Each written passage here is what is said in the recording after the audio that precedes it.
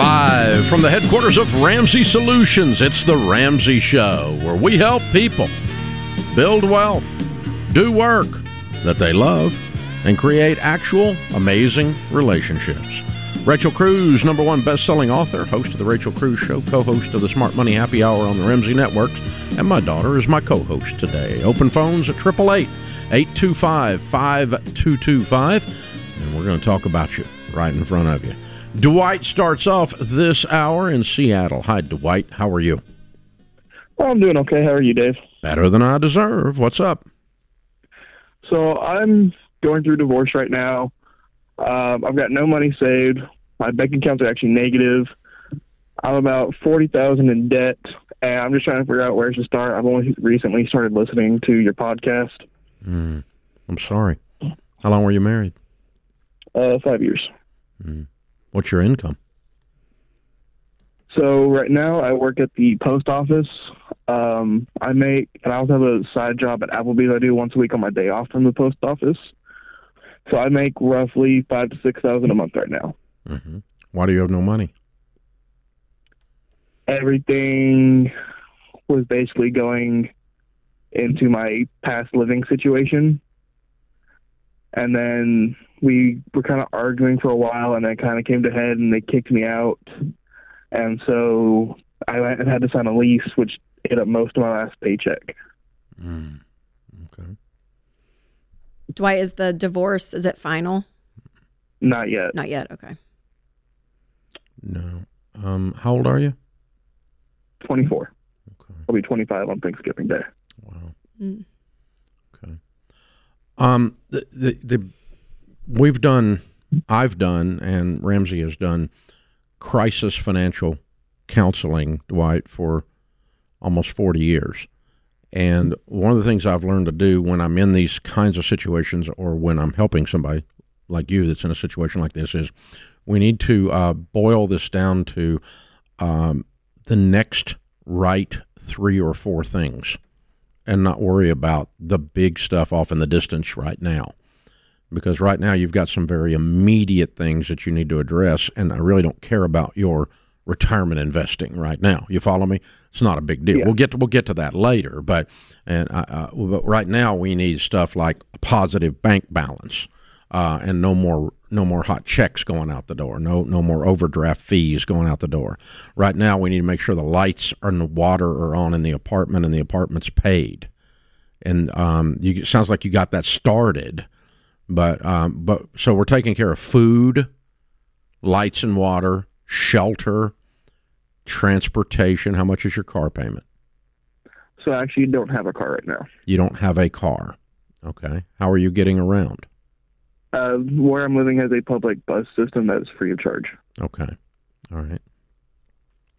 And so you and your soon-to-be ex had one car.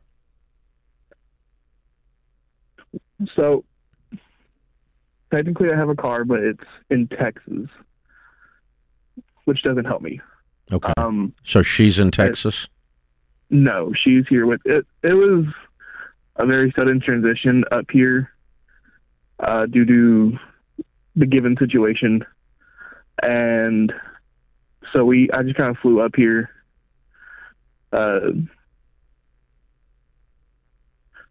Okay. Why is your car? You were living in Texas before? Correct. Okay. So you just jetted out, literally. Okay. Correct. And the car is parked where? At your family or with her? My family, on my grandmother's property. On your grandmother's property. You have a relative that can bring you your car? It's honestly not worth bringing up here. It is. It's more than walking.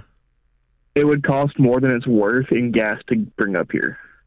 So the car's not worth $400? So the problem is it only gets 8 miles per gallon. It would cost roughly $2,000 in fuel to drive it up here. And do you think that's what it's worth? I wouldn't even say it's worth that. Okay. So do you have a relative that will take the car for you and sell it today? The biggest issue is trying to find a buyer. No, it's not. They can sell it today. It's a $2,000 car. Just go to the local junkyard, go to the tote the note lot, and sell it today.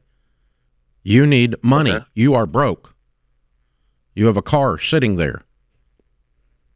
Okay? So what's happened is there's so much freaking drama in your life that your brain's not even functioning. You're got a lot of fog, because these are very clear things you should do. Immediately you should sell this car. Immediately you need to take the money and find you a $2,000 car and buy one at a garage sale in Seattle so that you're not walking. And then immediately you need to get 2 more extra jobs. And then immediately we're going to start stacking up some cash and put some buffer around you. You are not on the edge. You are falling off the cliff. We've got to get you back up on top. The lease you signed, Dwight, for a living, is it reasonable for what you're making right now? So it's $850 a month, and it includes utilities and internet. Okay. That's great. Yeah, you can handle that on $5,000. Yeah. Okay. And your job is in Seattle that makes $5,000. So I don't actually live in Seattle. I live out on one of the islands about 2.5 hours from Seattle. It's just the closest place to me. Okay. So but my point is you're making $5,000 working for the post office there. Yeah. Okay. Not in Texas. Hello? Yeah, correct. Not in Texas. Okay. All right. So what you've got to do is break this down, hon, into little bitty baby steps. About 3 or 4 right things to do right now. Turn the car into cash right now. Get some more jobs right now. Delivering anything. Cutting dogs' hair. Walking dogs. Piling up dogs' hair. I don't care what you do. Cut grass. Blow leaves. Get you a leaf blower. Rich people are afraid of leaves. Get you, put up Christmas trees. I don't care. But right now, you're going to make some money, because right now, the reason you're traumatized and talking to you, your verbal pattern says trauma. And so you're having trouble even staying with me when we're talking through these things. So and that's all due to you having falling off the edge of the cliff, and you're terrorized by your financial situation. And I don't blame you for that, but the way to fix it is to immediately start stacking cash from any source that you can that's legal and moral. Immediately. Spending nothing, but piling it up, and let's take care of food, shelter, clothing, transportation, and utilities. Yeah, and any expenses, Dwight, you can cut that you get in the habit of just having, whether it's subscriptions, memberships, like restaurant, like whatever the thing is, like whatever you can cut, finding that margin is going to start to give you peace. Even if it's $30 here or there. At this point, that's huge. So go through and cut things. Exactly. Too. No car payment, $850 rent that includes utilities. Dude, you're making $5,000 plus $1,000 with Applebee's on the weekend. That's $6,000. That's a $5,000 spread if you don't blow that on the weekends doing stupid butt stuff. So you've got to tack this together and start stacking some cash.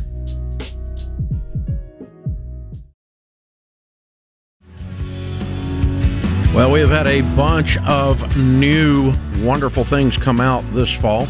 Dr. John Deloney, about a month ago, we launched his second book. It comes out at #1, his second #1 bestseller, Building a Non-Anxious Life. Yesterday, we launched George Kamel's new book, Breaking Free from Broke. And pre-sale, the book will actually come out in January, on January 16th, but a bazillion of you bought the book yesterday. Thank you for that. We appreciate it. The pre-sales help us a bunch. It helps George a bunch, helps the marketing and everything. And this coming Tuesday, Rachel, the mother of 3 of my grandchildren, has done a new children's book, her first children's book. I'm glad for what I have. And it is a book about contentment, obviously. Yep. And it is... the illustrations are world-class because the illustrator that we brought in is world-class. Lauren's amazing, yep. Lauren Gallegos, okay. Yep. I knew I was going to mess up the name, but yeah. But the book comes out Tuesday, and we've already sold thousands and thousands of them in pre-sale. Just some of you have heard about it on Rachel's Instagram and so forth. But the quality of these illustrations and the quality of the message for the little ones is, I can't get it open. It's stiff. It's brand new. Brand new. Is absolutely incredible. And so just to read to the the bedtime story age. Yep. And so we've got a bunch of those in the Ramsey clan right now. So Papa Dave and Mimi will be reading this, reading Rachel's own book to her own kids and her cousins. Yes. They're cousins, I guess. I know. If you're a parent. I got two of them tonight. I got Charles tonight yes, and Eli tonight. And then I just got a text from Mom. Y'all are going to have all of them, I think, tomorrow night. Oh, how wonderful. All 7. Thanks. Yay. But yeah, if you're a parent of kids, I'm like, it's such a weird time to be a parent, especially when you're like through the lens of money. You're trying to teach them about money because everything's on your phone. You're buying things on Amazon. Things just show up at the door. Even cards, even debit cards, like aren't being used as much. It's all just Apple Pay. I mean, like it is wild how transactions and seeing money not being even exchanged, right? But you're paying for stuff and your kids don't see it, and so it's like magic. Things just my appear. kids think that like if you're 5 years old, stuff just appears. Oh, my 3-year-old was like, we should just Amazon it, Mom. And I was like, oh no. Gosh. Yep. That's like a thing now. So I wanted them to fully embrace this idea. And it's something we talk about all the time is that like, it's okay to have stuff. Like we can have toys and you can want things, but that excitement that you have with that new toy, it fades so quickly. And so if that is what you're depending your joy and your happiness on, it fades. It has to come from somewhere bigger. And so teaching them that, your stuff is not going to fulfill you the way you think it does.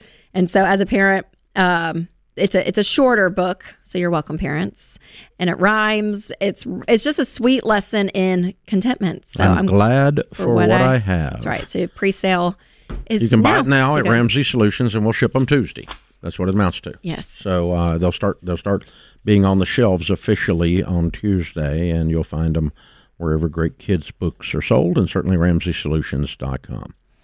In other news, on the other side of the spectrum, Mint is shutting down.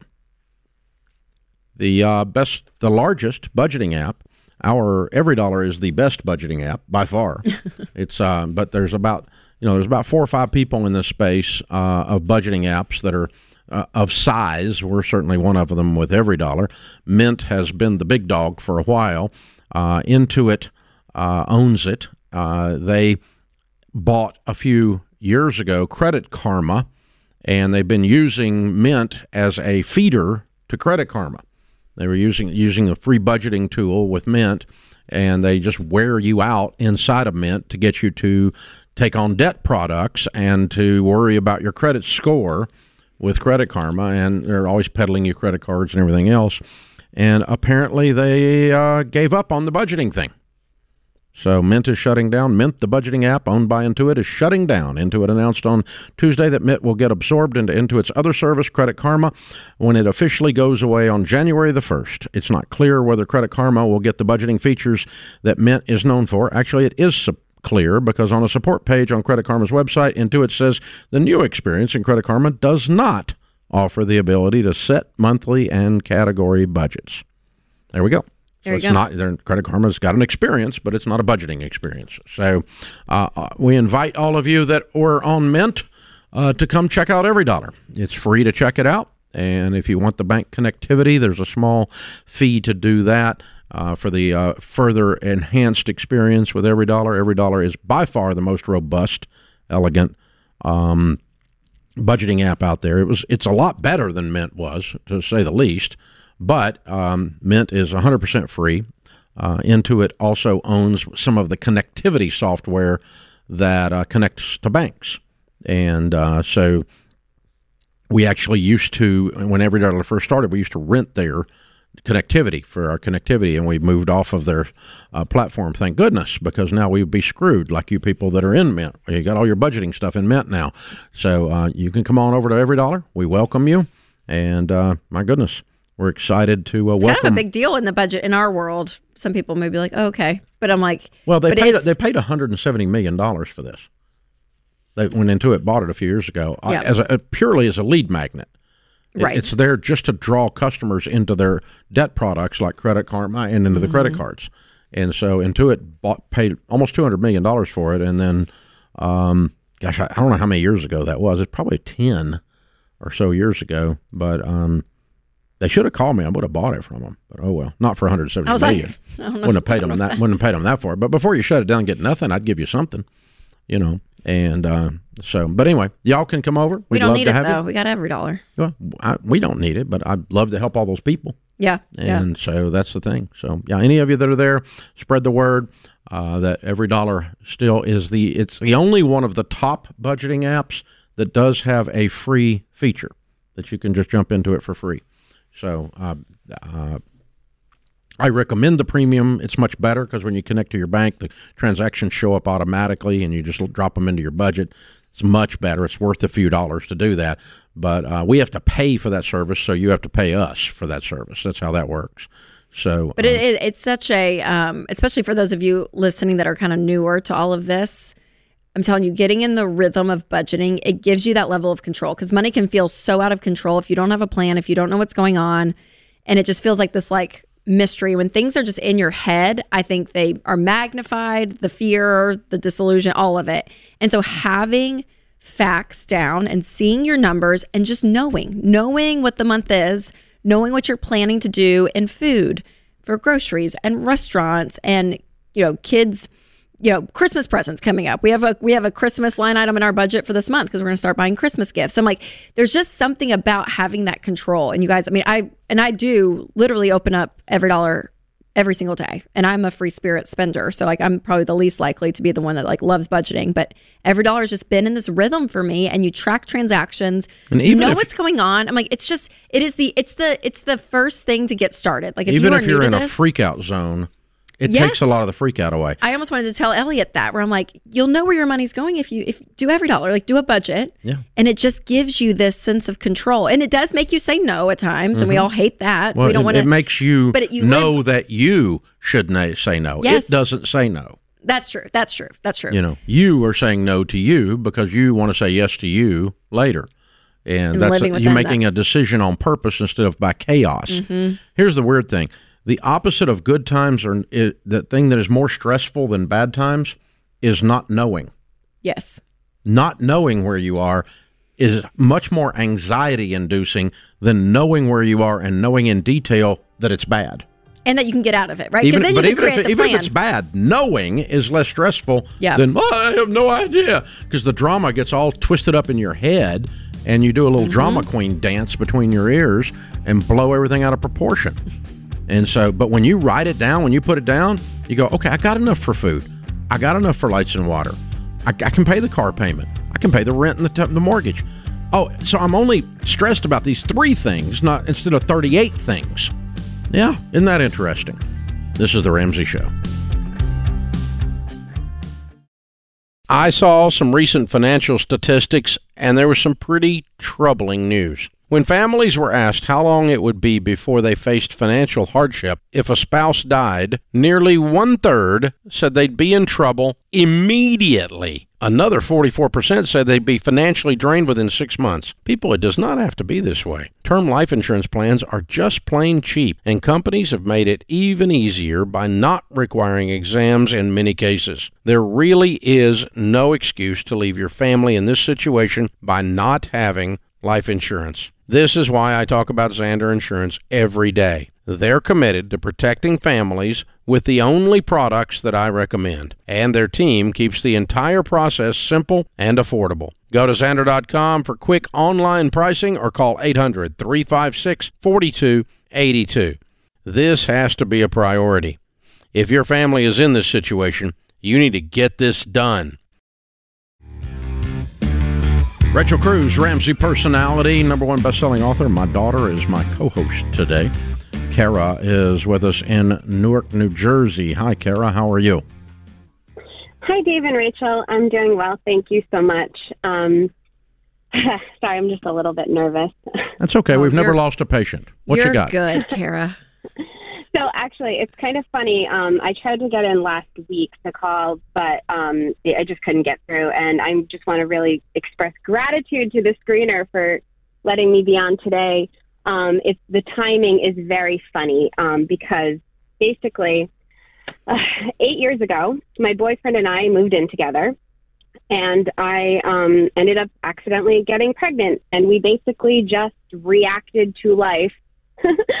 We, just everything that came up, and we, reaction, finance. here we sit today, and I'm very blessed. We have, two very healthy, beautiful little girls and a home. But we also have $100,000 of various debts and a mortgage. And coincidentally, we had been planning this for a little bit, but we're actually going to town hall tonight to get our marriage certificate and to move forward as a legally married couple. Oh, congratulations. Well, congrats.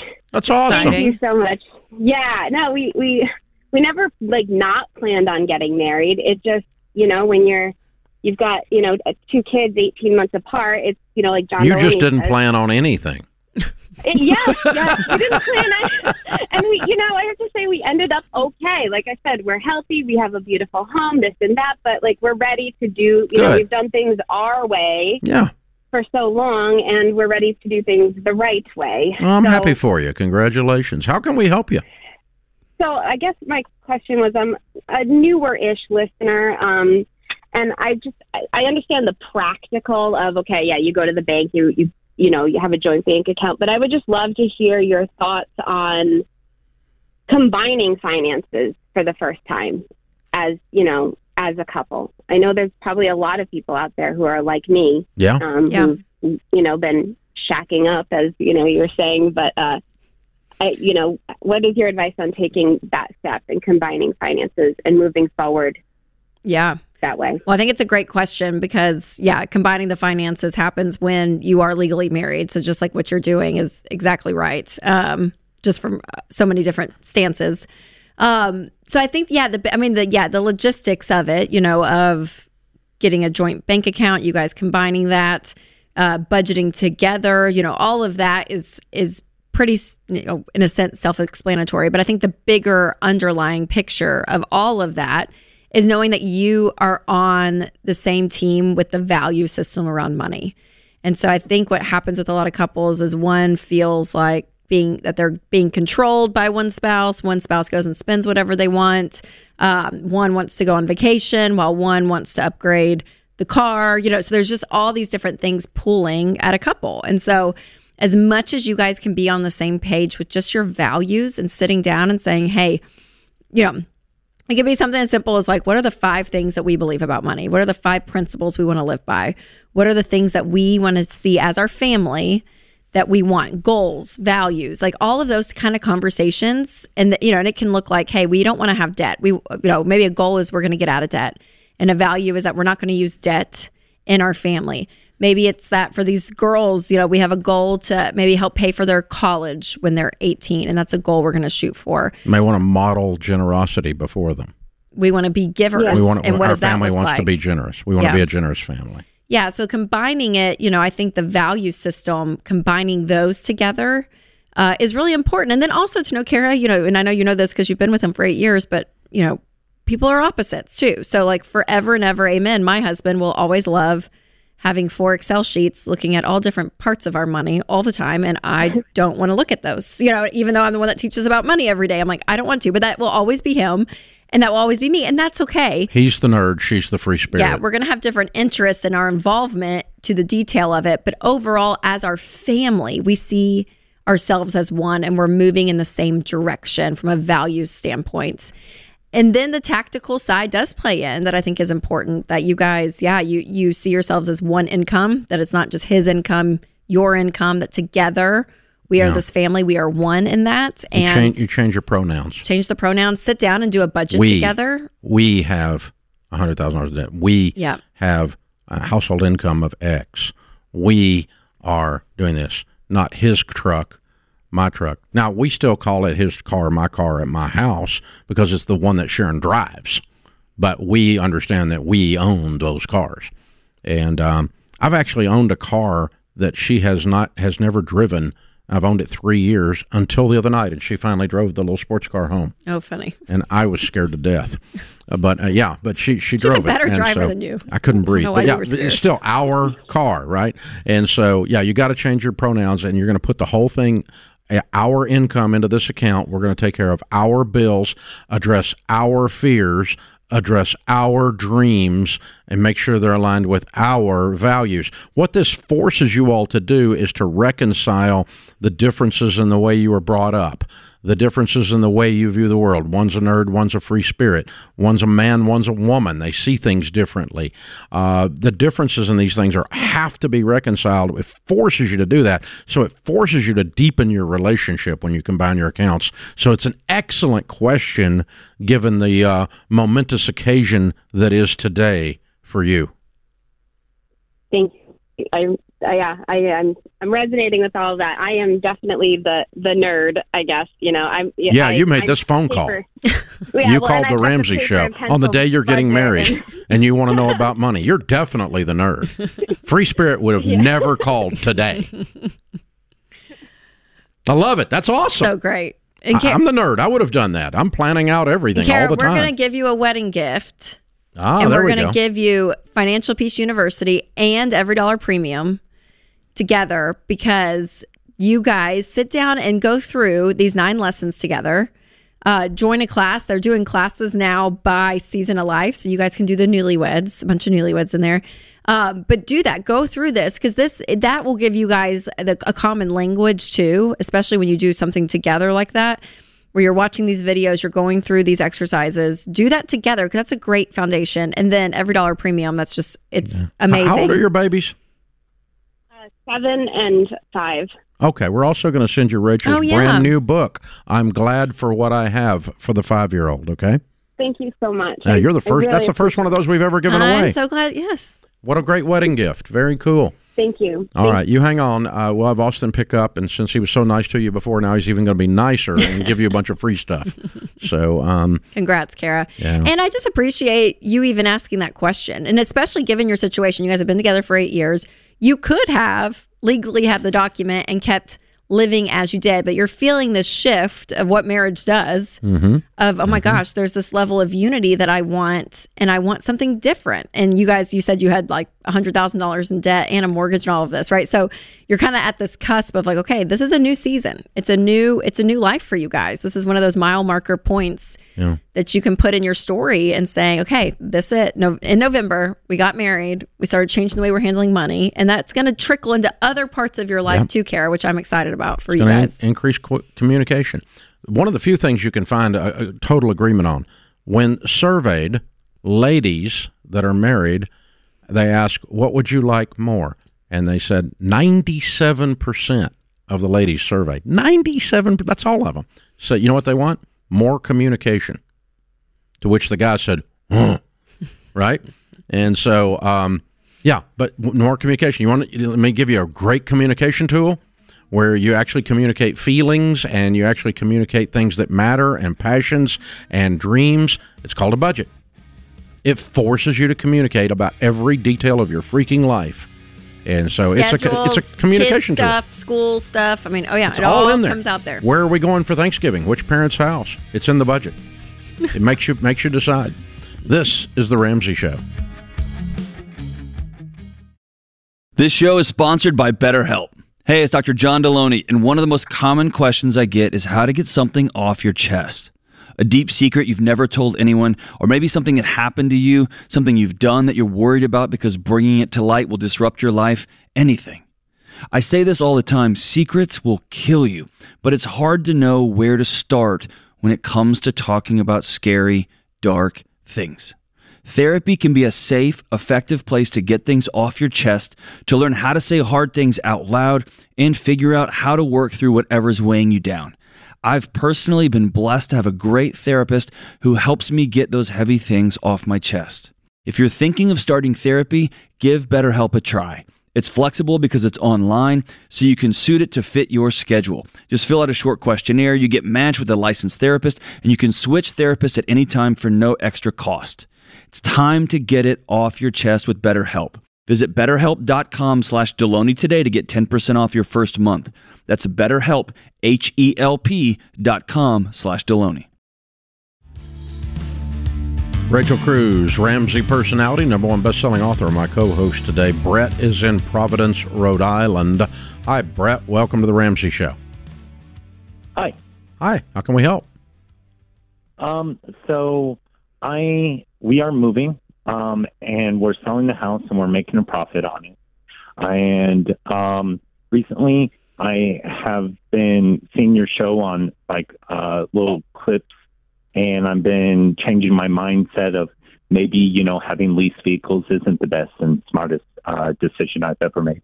And also, though, we have a plan to use a good portion of the money from selling the house to use that as a down payment after a year of us renting, because we don't know the area. We're moving down to Orlando. Cool. So we're trying to get it didn't feel right, sight unseen, just to purchase a house type thing. Mm-hmm. So we're like, we'll rent there, Smart. get a feel for the area, know where we want to be school-wise. That sounds wise. So how much are you going to get out of the house? What's going to be the cash in your hand? I'm guessing anywhere between 50 and 60,000. Okay. And what's it take to pay off your cars? To pay off, we wouldn't be able to pay off both of them.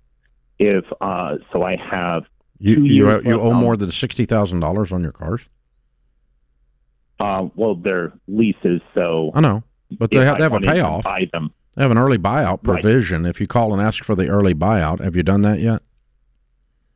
Yeah. So I know the early buyout for my truck is $49,000, and the other vehicle is probably around, I would guess, around like 40 or so. Wow, you're deep in some cars, dude. Yeah. Well, what's your household income? I do $180 a year. Okay. All right. Well, a good rule of thumb, if you want to build wealth, is to not have more than half your annual income tied up in things with motors and wheels. You are right on that bubble. Okay? Yeah. You're not over it, but you got a lot of car debt. And you ain't got much home equity, which is kind of weird with that income. How long you been making that kind of money? I've been making, I made $160 last year. Yeah. So, a little bit of bump. I've only been making this money since like about, I would say, 2021. Okay. Just a few years. That makes sense then. Okay. And how old are you? I mean, we bought this house. I'm 35. Okay. Yeah, I bought this house with a VA loan, so we did no money down. Yeah, I can tell. Yeah. Okay. And purchased the house, and in 2 years, somehow we're selling it for a profit, which is just craziness. But yeah. Brett, I love vehicles. I'm a car nut. Mathematically, as a financial person, I hate them because they're the largest thing that we all buy that goes down in value, and they go down in value rapidly. And so you've got a lot of money tied up in things that go down in value. And so here's what I would do if I woke up in your shoes. I would sell some of these vehicles, if not one of them, if not both of them, and move down in vehicle to have less money tied up in things going the wrong way so that I can put more money into something that's going up in value, which is the purchase of your home. So I would pay off one and sell one and get you an inexpensive car to drive and pile up cash during this year for your down payment. If I were in your shoes. Do you have any money saved, Brett? No, because obviously with moving and expenses, our savings has been burned paying for, transportation of one of the vehicles because we're driving, but we can't drive both vehicles, and, paying for a pod to transport. But all of that, but still, you're making almost $200,000 a year, and you had no money. You just had $15,000 to make the move, was all, and you burned it. So you've got to get some money back in your hands because you put it all into vehicles. And so I want you to make $175,000, $200,000 a year and have some money, not be broke. And that's what that's what I would like for you. I love you. I want you to win. And that's what I want for you. So if I were in your shoes, as much as I love a nice truck, and I've got a Ford Raptor that is an absolute beast. It's an amazing vehicle. I love cars. And so, but I'm not going to love them so much that they eat me alive. And yours are eating you up, man. Because it's $90,000 and you got $90,000 tied up, and your house had nothing down, and you barely had enough cash to move, and and you make a lot of money. So I want you to make a lot of money and have some, and not be feeding these beasts. So I'm probably selling the expensive one, paying off the inexpensive one, getting a very inexpensive cash car down in Orlando. And so in Orlando, so you don't have to even transport them. Yeah, probably too late. They're probably already moved. But but either way, and just be free of all this. It's because if you're sitting there with no car payments and you're renting, you can stack some serious cash for your down payment now. Yep. And then don't just be afraid. Draw a line in the sand that says I pay cash for things from now on. Yeah. And don't be afraid to rent for 2 years if you guys have to because you felt the pain of putting nothing down. Yeah. And not having a lot of equity. So even if you guys kind of slow pace it into that move, that's okay too. But if you got no payments in the world and you make 200, stack 100. I mean, oh darn, I have to live on 100,000 in Orlando. I don't know if I can do that or not. Of course you can. People do it every day. So I mean, stack 100 in a year. And that's a pretty strong downstroke for a house. That puts you in a good place. Or wait 2 years and stack 200. Yeah. That'd be pretty neat. This is the kind of thing you can do when you're not giving it all to the car company in the form of a fleece. So, Brett, you'd already come to these conclusions, but I probably took you about 4 notches along the radical steps. Took you a little bit more radical than you wanted to go when you called in. Be careful what you wish for when you call the show, boys and girls. But that's what I would do, man. Just because here's the thing. For a long time, I drove cars I really hated because they were crappy. And they were hoopties. And I drove like no one else so that later I can drive anything I freaking want to. You live like no one else so that later you can live and give like no one else. And so you pay a price to win. You sacrifice to get yourself in a position. Because making that kind of money, dude, in 5 or 6 years, you could be a millionaire if you watch what you're doing. Yeah, absolutely. Okay, so talk through, because we always say, and it's been proven, that leasing is the most expensive way to finance a vehicle. So talk through the lease aspect of it, just from like the number standpoint of basically renting before you have to buy it out. When you finance a vehicle, the Federal Truth in Lending laws, the regulations require them to hand you a sheet that shows you what your APR is, the interest rate they're ripping you off with. Okay? When you lease a vehicle, you don't own it. So you're not technically borrowing money under the law, so they do not have to disclose the interest that they are charging you. But there is an interest calculation because you can take the actual cost of the car versus the stream of payments called your lease payments versus the price at the closed-end lease at the back end. These are 3 or 4 financial variables. I can put them in my financial calculator and back into what your interest rate is. It's called the capitalization rate because it's not technically interest.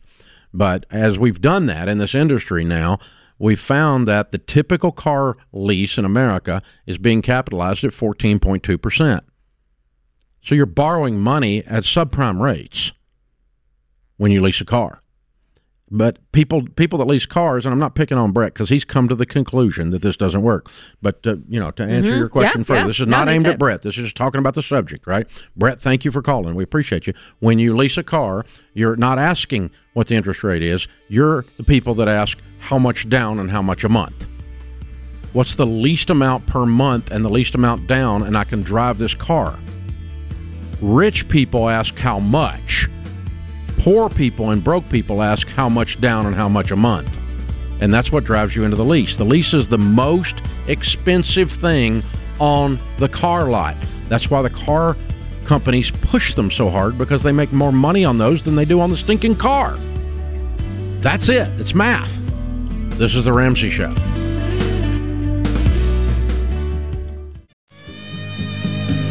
Live from the headquarters of Ramsey Solutions, it's The Ramsey Show, where we help people build wealth, do work that they love, and create actual amazing relationships.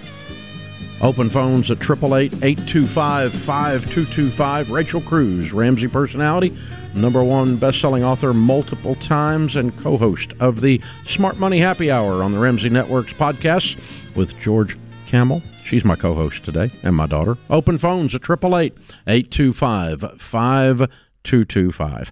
Heather starts this hour in Tampa, Florida. Hi, Heather. How are you? Well, I'm better than I deserve. Good for you. I love it. How can we help? Yes. So I'm just trying to come up with a good investment plan. Both my husband and I, we've been married now 20 years this month. And I'm always just trying to look for better opportunities to try to keep, investment up.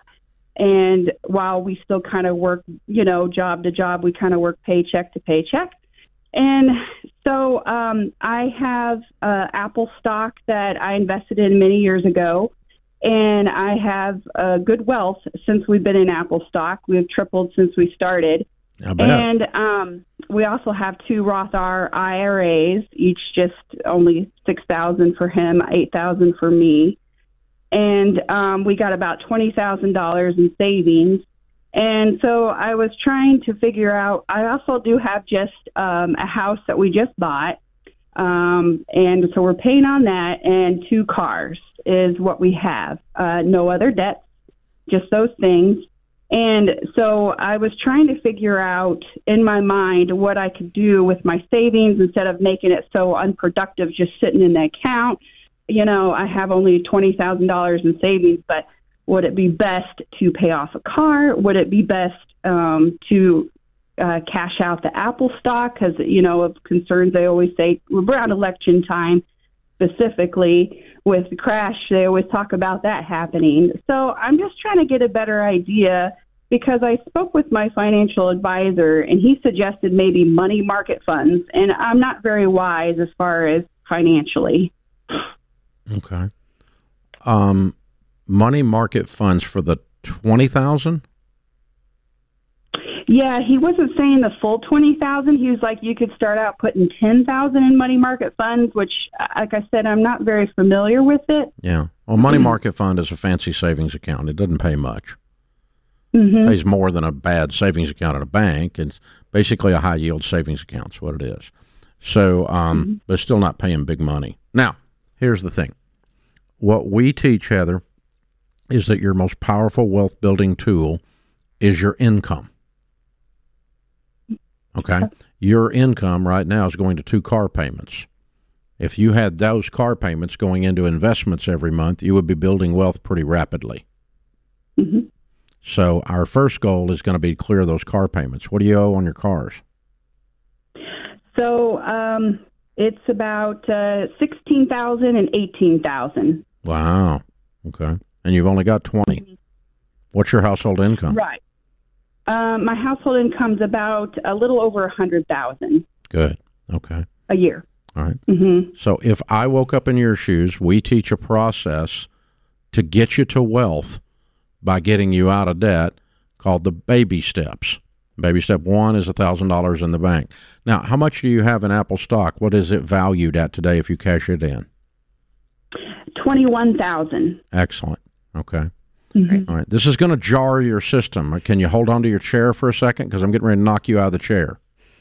Okay. Here we go. You ready for the ride? Ready, set, go. Here we go. You ready? Oh, my. Just be kind. I'm going to be kind, but it's going to scare the crap out of you. Are you ready? I'm cashing in the Apple stock and the $20,000 and paying off my cars today. Wow. Can you breathe? Well, of course. I mean, now that would be stupid if you don't do the next thing. And the next thing is, the first thing you got to do now is rebuild your emergency fund, which is what that $20,000 is. It's not supposed to make any money. It's supposed to sit there and keep life off of your head, because life's going to come and land on your head, and you will need a helmet, and that's what the $20,000 is. It's the umbrella in the rain, because some days it rains. So you need a rainy day fund. That's your $20,000. It's not supposed to be making you a bunch of money, but right now we're paying off a car with it, so it doesn't matter. So the cars are gone. Any money that we don't have in a retirement account, and you'll have $7,000 left after that. Yeah. So you'll still start your emergency fund. Start your emergency fund, which is great. I do want to set that over in a money market or a high yield, and I want you to get about $20,000 back in there. That's your 3 to 6 months of expenses. That's baby step 3. Now you don't have any payments, and you've got that. So now we've got to start investing, which is 15% of your income. That'd be $15,000 a year, $1,100 a month going in your company 401ks with a match in good mutual funds, or sit down with your broker or get a new one and sit down and get your Roth IRAs going into good mutual funds. And Which will be easy, Heather, because there's no car payment. To your point earlier. Yep. And then you freed up so much income. Do you know what I mean? Month to month, Heather. And so those Roth IRAs that have 6 in one and 8 in the other, you're going to start seeing lots of traction in that. And it's you start adding thing. $1,000, $1,500 a month to your retirement plan. That's $18,000 a year, making $100,000. Then, and if you got a match at work and these mutual funds go up, this year it would have made a little over 10% this year to date. If you put it in January 1 to right now, you would have made 10% on good mutual funds. And whoever's talking to you about a stock market crash, quit listening to those fools. Okay? Stock market's not going to crash. It goes up and it goes down. It goes up and it goes down. In election time, it is always crazy. There's always been stupid people in Washington of both brands. And there's still stupid people in Washington of both brands. Right now, some of them are more stupid than normal, but there's stupid people in Washington, okay? So that's not new information. No, but to her point, election time, people do, like, things do kind of stall out. People hold, they watch, they see. But the stock market doesn't crash on election year. It doesn't crash, but you're going to see a little bit of that volatility, and that's normal. You can go back to basically every election year, every 4 years, and you see the same thing. So it doesn't mean it's going to crash, but it goes up, it goes down. And you're in the ride. You're in the ride of it all. Yeah. So you just ride it out. Right, you just dumping $1,100, $1,200 a month, $1,400 a month, every single month, automatically out of your check into your 401k with a match or into Roth IRAs. And Heather, I think, Heather, you're a prime example that so many people experience with their money. Honestly, you're trying to do like 5 different things. You got a single stock here. You're trying to do some retirement. You got car payments. You have a little bit of money here, savings. And it's like, you feel so scattered versus clearing it all out and saying, boom, boom, boom, boom, boom. And then you can now, tomorrow, or after the emergency fund's fully funded, after that $7,000, you can fully focus on retirement. You have one thing to do at a time. And that's what gives you power and less of this like bizarre feeling that you probably feel with your money. Yeah, if you pay off the cars and have $7,000 left over today, by the end of the year, you'll have your $20,000. And in January, you'll start saving 15% from this point forward of your income going into retirement. You'll retire wealthy if you'll do those things.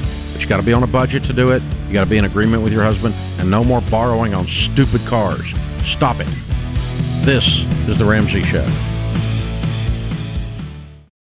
So here's a quick math refresher. There are only 24 hours in a day, so your business needs to streamline tasks that are time suckers and focus on activities that make money. So to reduce headaches as they scale, smart businesses use NetSuite by Oracle, the #1 cloud financial system. NetSuite helps you improve efficiency by bringing all your major business processes into one platform. So join the more than 37,000 smart businesses like Ramsey Solutions that have done the math and graduated to NetSuite. And right now you can download NetSuite's KPI checklist absolutely free at netsuite.com/Ramsey. That's netsuite.com/Ramsey. Well, a lot of happening things around the Ramsey organization these days. The Ramsey Christmas Cash giveaway has started. You can win one of our $500 weekly prizes between now and Christmas every single week, and or the grand prize of $5,000 given away the week of Christmas. All you got to do is enter. And you can enter up to once a day, every day, at RamseySolutions.com/giveaway. You can also check out the great gift ideas at the Ramsey store at RamseySolutions.com. We've got the $12 sale is going, and that's all the #1 best-selling books that we have had out over the past years, like The Total Money Makeover, Own Your Past, Change Your Future, Baby Steps Millionaires, Know Yourself, Know Your Money, Rachel's #1, last #1 anyway, And the book we did that was a number one together, Smart Money, Smart Kids. That was her first number one. And man, those books, all of those books, every book I've done is in there, $12. The Questions for Humans cards with Dr. John Deloney, the Christmas edition is back. Those are $10. All kinds of fun gifts and lots of new things there on the website. Dr. John Deloney's brand new number one bestseller, Building a Non-Anxious Life, is on there. You can get George's new book, pre-sale, Breaking Free from Broke, and launching next Tuesday, Rachel's brand new children's book, I'm Glad for What I Have. Great Christmas gift, especially for the 5-year-old, 6 years old and down, probably. Yeah, and honestly, the message is great for the adults too. So you adults get this and read it over and over to yourself and get some contentment. I need the message, so I wrote it. I was like, it's all good for us to remember. It's all good. I'm Glad for What I Have. The brand new children's book by Rachel Cruz comes out Tuesday, so it's in the store for Christmas as well. It's all there and free money. You just can't beat it. Go to RamseySolutions.com/giveaway to register for the free money. Our question of the day is brought to you by Neighborly, your hub for home services with 19 service brands nationwide. And today's question. Neighborly's network of local providers has trusted service professionals to handle multiple different services in and around your home. Visit neighborly.com/Ramsey to find and schedule a service today. And today's question comes from Warren in Washington, D.C. I have a large amount of debt. Wouldn't it be better to file for bankruptcy to have a fresh start and then build wealth instead of taking years to pay off debt and then start to build wealth? When is bankruptcy a good option? We would say in the very, very, very rare case is bankruptcy an option, because most of the time it is a you problem, and bankruptcy doesn't solve a you problem. It may wipe debts away, not your student loans, and then it's on your record for a while. But the problem is usually when it comes to money, it's us. It's the person handling it. And so while in one sense it could sound like an easy exchange, I'll take bankruptcy for the no debts, it doesn't change the pattern of what caused you to get in there in the first place. And most of the time we find people can get out of debt. I mean, it's only been a handful of times on this show that you've ever even entertained the idea of giving someone advice for bankruptcy. Yeah. I don't tell people to file bankruptcy, and I don't tell people to file divorce, with the exception of a situation where the wife is a punching bag because her husband's scum. In that case, file divorce. Get out of there. He's scum.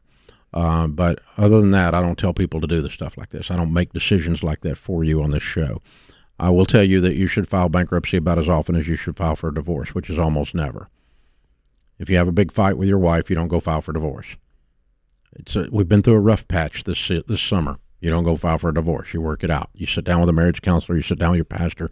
You read a marriage book or 6, and you work on it, and you learn how to do it, and you fix it. And the same thing's true with your money. Now, that's from a guy that did file bankruptcy, but we fought 2.5 years to keep from filing bankruptcy. They were down to, we've been sued 78 times before we filed bankruptcy. They were coming to take the furniture out of our house, and Rachel was 2 months old. And I decided they're not taking the baby bed. I fought this for 2.5 years. I've sold everything we owned. I've done everything we could do. I took it all the way to the bottom, and then we filed for bankruptcy in September of 1988. And that's what started this whole Ramsey movement, by the way, was my stupidity. So, and I fought it all the way to the bottom. I now know things that I didn't know then that I could have done further. There's some techniques I could have used, some dance moves I could have used to delay it even further, and I might have made it through if I'm knowing what I know now. But I didn't know. I was out of gas. And yours was all real estate. Snot beat out. Yeah, it was all real estate. It wasn't consumer either. I didn't have any consumer debt, hardly at all. I borrowed on the cars to buy houses, so I didn't have car payments, but I had car payments. But anyway, all that aside, Warren, you're not bankrupt. Bankruptcy is not a technique for building wealth. It's like life insurance is not a technique for building an estate. You don't buy life insurance to leave your children something. because that doesn't work. It leaves the insurance company stuff is what it does. So no, you're not bankrupt. You need to take the years to pay off the debt. As a matter of fact, you need to take months instead of years because you get 6 jobs. And the person that you become, Warren, while you fight your way through this is much more important than any mathematical equation that you're looking at. Mm-hmm. The toughness and the perseverance that will be required of you to work your way through this is going to make you into the man that will be able to build and manage wealth in the next chapter of your life. But this is not I'm just going to dust this off. Get out of free jail card kind of thing. It's not, that's childish. And no, you don't use bankruptcy that way. And by the way the bankruptcy laws are written right now, if you've got a big income and this debt's just an inconvenience to you, and you go in, you think you're going to file bankruptcy and wipe out the stuff, the bankruptcy laws are written now where they're going to take you out of that Chapter 7 and put you in a Chapter 13 and make you pay payments. A Chapter 13 is a payment bankruptcy, lasts 5 years, 60 months. There are formulas that the law has in place, the regulations have in place, that force you to do that. There's mathematical tests, and it forces you into paying payments. And so if you have the ability to pay payments and just don't want to, the law doesn't allow you to do that anymore. It's going to smack you upside the head and make you pay payments anyway in bankruptcy. So then you got double dump. You got payments and you got bankruptcy. So you got absolutely no traction. You got none of your little idea worked. So no, you're not bankrupt. Yes, you need to roll up your sleeves and fight through this. Yes, you need to sell so much stuff the kids think they're next. Yes, you need to work all the time. Yes, you need to get the scissors out and place them across the credit cards and press hard repeatedly. It's called plastic surgery. You need to get out of the debt business. You've got to learn what caused you to get here and then fight your way through. It's what happened to us afterwards. Afterwards, we had to start over and we had to learn what happened so that I'm never back there again. And I'm just going to start fresh. It's not going to work, dude.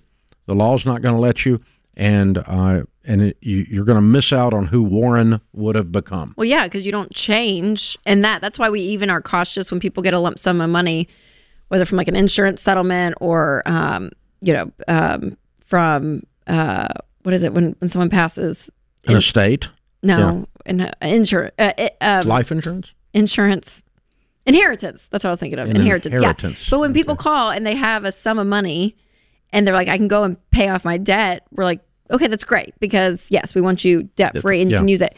But also you have to just be careful in that when there's a sweep of something that happens that comes through. Again, you're not changing who you are and you're the one that got yourself in this position. And so the beauty of the sacrifice through all of that is you change with it. So on the other end, you feel the pain that you've walked through versus having one big sweep that just kind of takes care of everything. So that's always even the word of caution with, if you're getting an insurance settlement or an inheritance or something like that, just to be cautious that it's still you handling that money. And if you haven't changed, your money situation might not change either. Yeah. I'll go a step further. If you can pay your bills and you just refuse to, that's stealing. That's stealing. It's unethical. This is The Ramsey Show.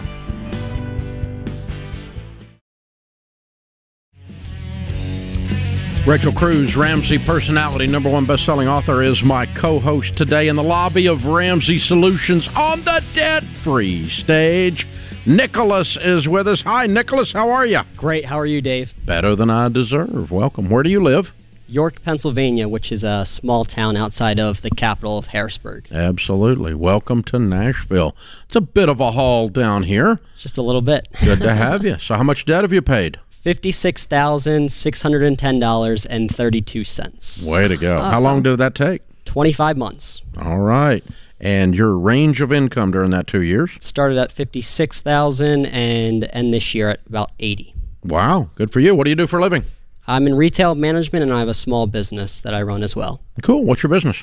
We sell seat inserts for race car drivers. It helps reduce the risk of spinal injury when there's a crash. Yeah. Wow. That's awesome. Good for you. What kind of debt was the $57,000? It was $44,000 student loans and then $12,000 business loan. Okay. All right. Good for you. How old are you? 24.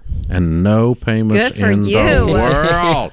That's amazing. Yes. Good for you. Absolutely amazing. So tell us the story. How did all this happen, and how'd you get connected to Ramsey and decide to be a weird 24-year-old with no debt? So I was in college, and I was a huge personal finance nerd, so I was watching a lot of content. And I know, Dave, you have very thick skin, I'm sure, after 30 years, but it's like, these people are bashing this Dave Ramsey guy. Maybe I should check it out. So I think it's important to listen to other perspectives, and I really appreciated how you guys spread the message of helping others who are struggling and devise a plan for those who are in need and especially in debt. So flash forward shortly after graduation, not making the smartest decisions. I had $50 in my bank account, and I was at the casino. And last $400 I had, and that was my oh crap moment, time to get serious and time to really buckle down and follow the plan. So that's where it all started.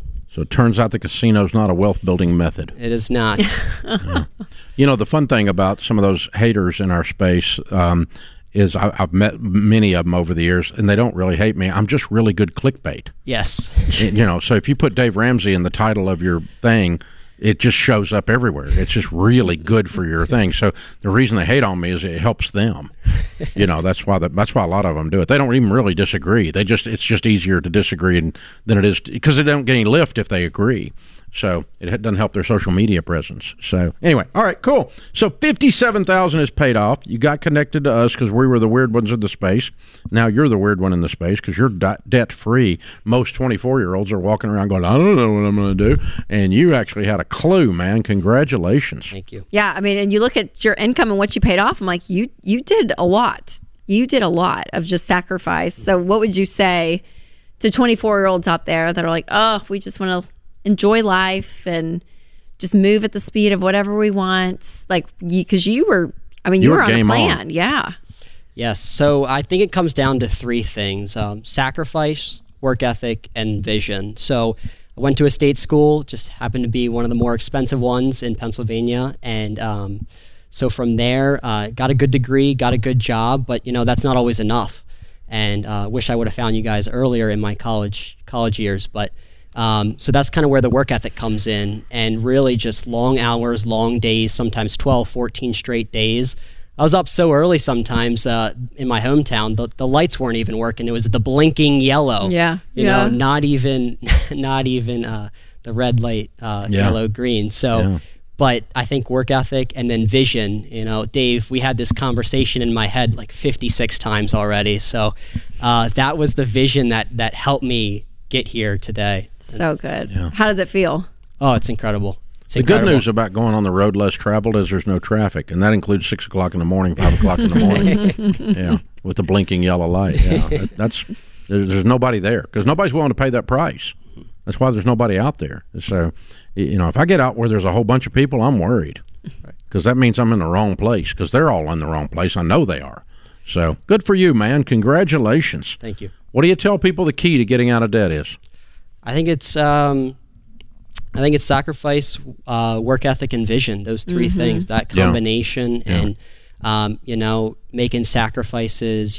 Not buying the first car and things like that go a long way. Everyone's on their own journey, but it's freeing to know that there's no more payments or. Oh yeah. What did people in your life say as you were in this journey? Were you pretty vocal about it, or did you kind of just buckle down yourself? Did you get your own haters? You need your own haters, man. People were very supportive. I have a very good crew here today, and I'm very appreciative and grateful that we were able to make the trip down. So, I think there's always haters. I'm sure you guys know that, and but a lot of support. Good, good. So is this family and friends, or just friends, or? Yes. So my parents, my grandmother, my cousin and his wife, and 2 friends. All right, awesome. Very so good. Great. Yes. Well, that's perfect. That's good. That's a good support group because it is tough to do this by yourself. You can do it, but it's tough. Right. And because you got to stand up because people think you're weird. Right. Because you are weird. Normal's broke. Normal's lazy. Normal's out of control. Normal's chaotic. What are you going to do now? You're 24, no payments. You'll get your emergency fund in place, right. I'm assuming. So, and then beyond that, what's your What do you want to do? Baby step 3B right now, saving for the down payment, and then looking to do some travel. So obviously we're going to enjoy our Nashville weekend here. Yay! And some international destinations in the new year, which I'm looking forward to. Where are you going, do you know? Europe for a week with my buddy Tom. That's fun. Yeah, we're going to Barcelona and London. Awesome. Both good stops. Yes. You spent some time in So Barcelona, great. didn't you? No, it was outside of Madrid. Outside of Madrid. That's In right. college. Yeah, she did Back in the she did a day. little study abroad thing. Back in the which day. means I'm on vacation and we're paying tuition. That's what that means. But yeah. Sort of. It was great. It was great. Yeah. Way to go, man. I know. Congratulations. Congratulations. Thank That's you. huge. Well done. Hey, we've Huge. got the Live and Give box for you. It's got the Baby Steps Millionaires book because that's definitely where you're going, my man. 24 years old and already rocking it. Well done. Amazing. And the Total Money Makeover book to give away to one of those friends who wasn't sure you were crazy. You'll prove it now. And, of course, the Financial Peace University membership. If you haven't been through it, go through it. If you have or don't want to, give it to somebody. It's Live and Give. That's what the box is for. People buy it all the time to do that. They take some of it and use it. They give away part of it. And so we're going to give it to you to say thanks for being here. So proud of you, hero. Thank you. Well done, man. Great well job. done. It's got to Appreciate feel studly. Yes, thank you very much. Good stuff, man. Very cool. A lot of hard work. Absolutely. Yeah, the blinking yellow light, man, that's a thing. That's when you know you've been getting it. That's good. I like that a lot. I've been there a lot most of my life, so very, very cool. Good for you. All right, it's Nicholas, York, Pennsylvania. $57,000 paid off in 25 months, making 56 to 80. Count it down. Let's hear a debt-free scream. 3, 2, 1. I'm debt free! Yeah! Woohoo! I love it.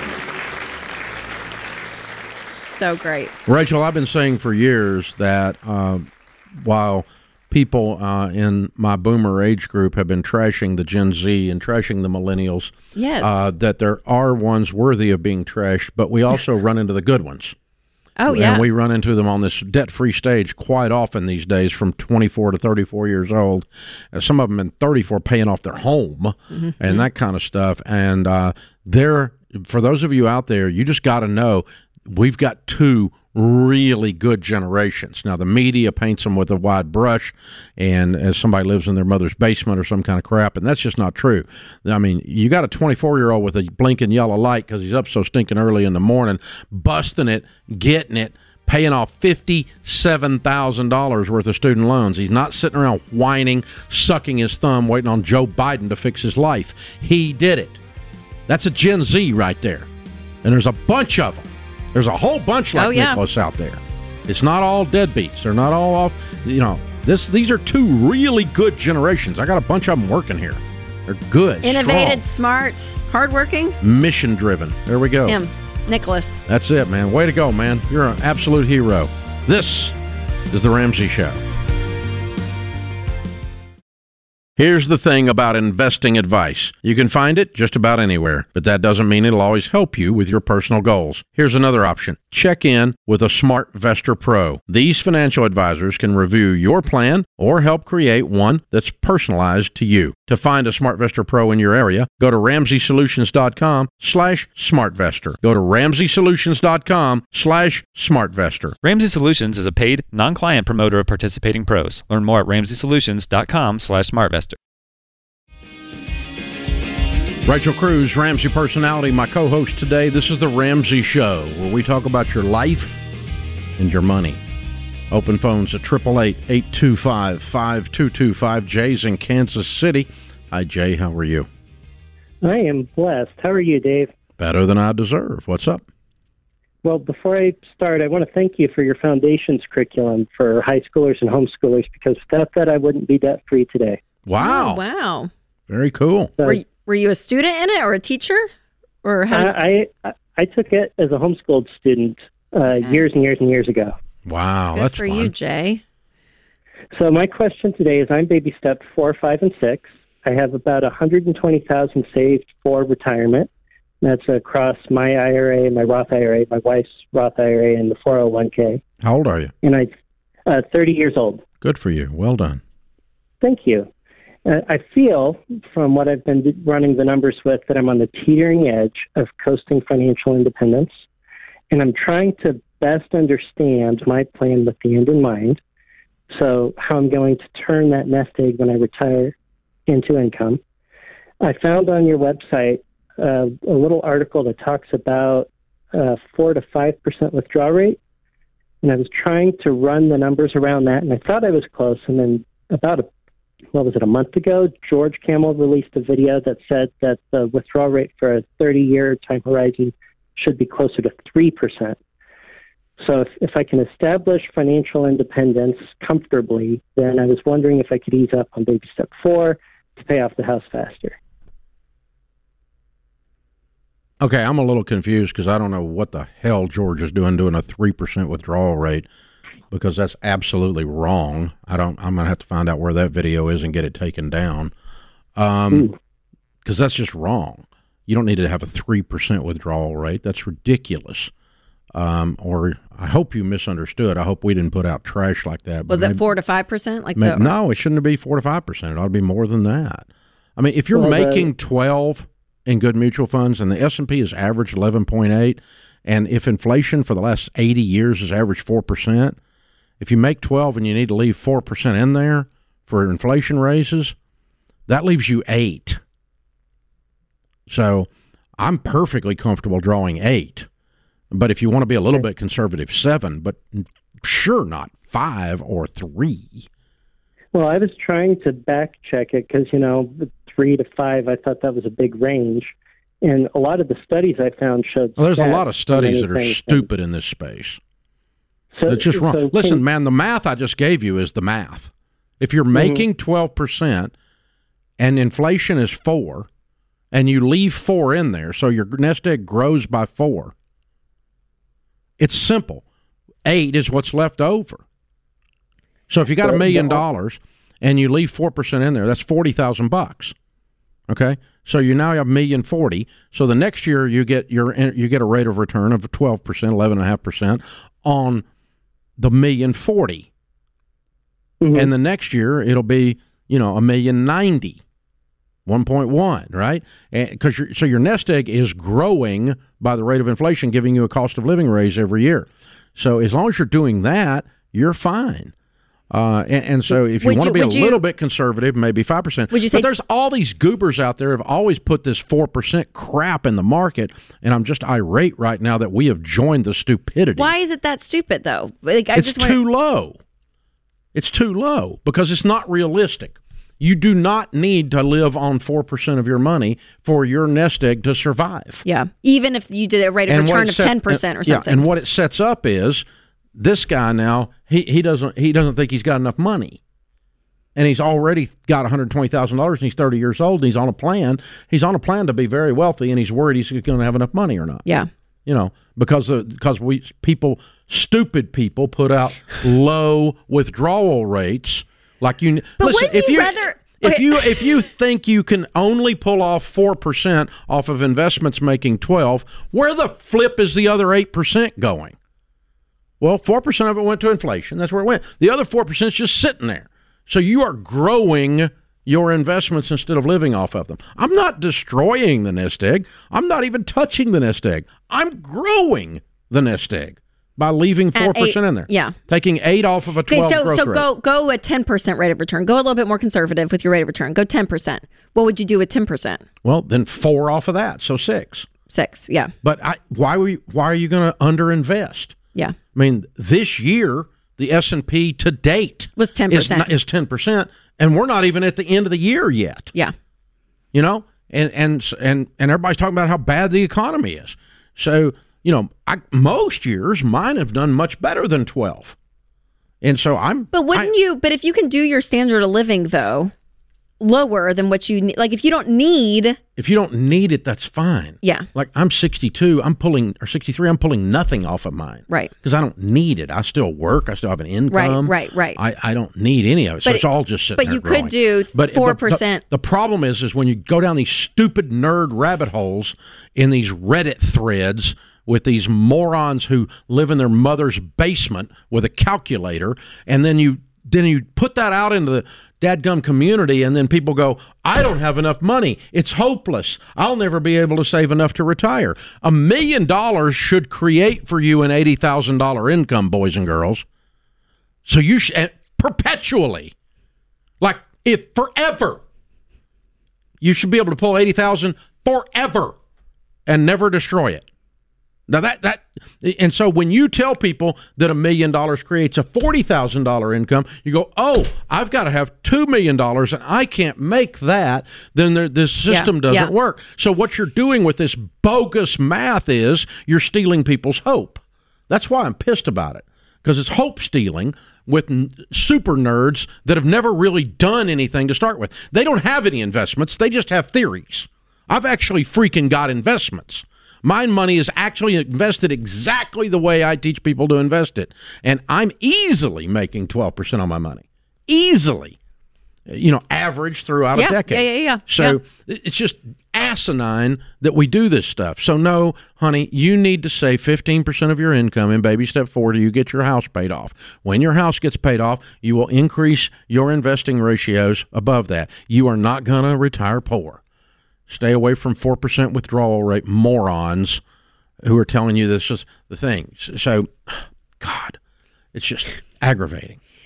So, I can see the hope stealing. Because it makes people think they need $2 million when they only need $1 million. Yeah. Or it makes them think they need $8 million when they only need $4 million. Yeah. And here's the way the end of the story is this. No one ever actually ends up ever with what you thought you were going to end up with. Right. Ever. So you're sitting there at 30 or 29 years old and you're doing these projections, which it's okay to do the projection. Sure. And you project out there and you go, okay, I'm going to have $1.7 million at this current rate. Yeah, but what you haven't factored in is between now and 35 years from now when you're 65, you're going to run into flying monkeys, wicked witches. Have you seen The Wizard of Oz? You're going to be on the yellow brick road sometimes. And Glinda, sometimes you're going to have witch. money drop in your hands Who's great. out of nowhere. You're going to make more money than you ever need. You're going to have ruby red slippers sometimes, and sometimes you're going to have flying monkeys stealing them. And at the end of the story, your little projection is not accurate. You're going to make usually most people end up with about 2x of what they thought they were going to end up with if they stay on their plan. Right. Because you never, like here's another thing. Here's what happens between 30 and 65. Your income goes up almost every freaking year. Your income goes up. I mean, you think about what people made 40 years ago as an average income. When I started this show 30 years ago, the average household income in America was 40. You know what it is now? 73. That's average. And so if you're just average, your income's going to double. And if you're actually doing these nerd calculations, you're already above average. So, oh my God, it's going to be okay. It's going to be okay. And I tell you, the financial industry and their moronic paralysis of the analysis pisses me off to no end. This is The Ramsey Show.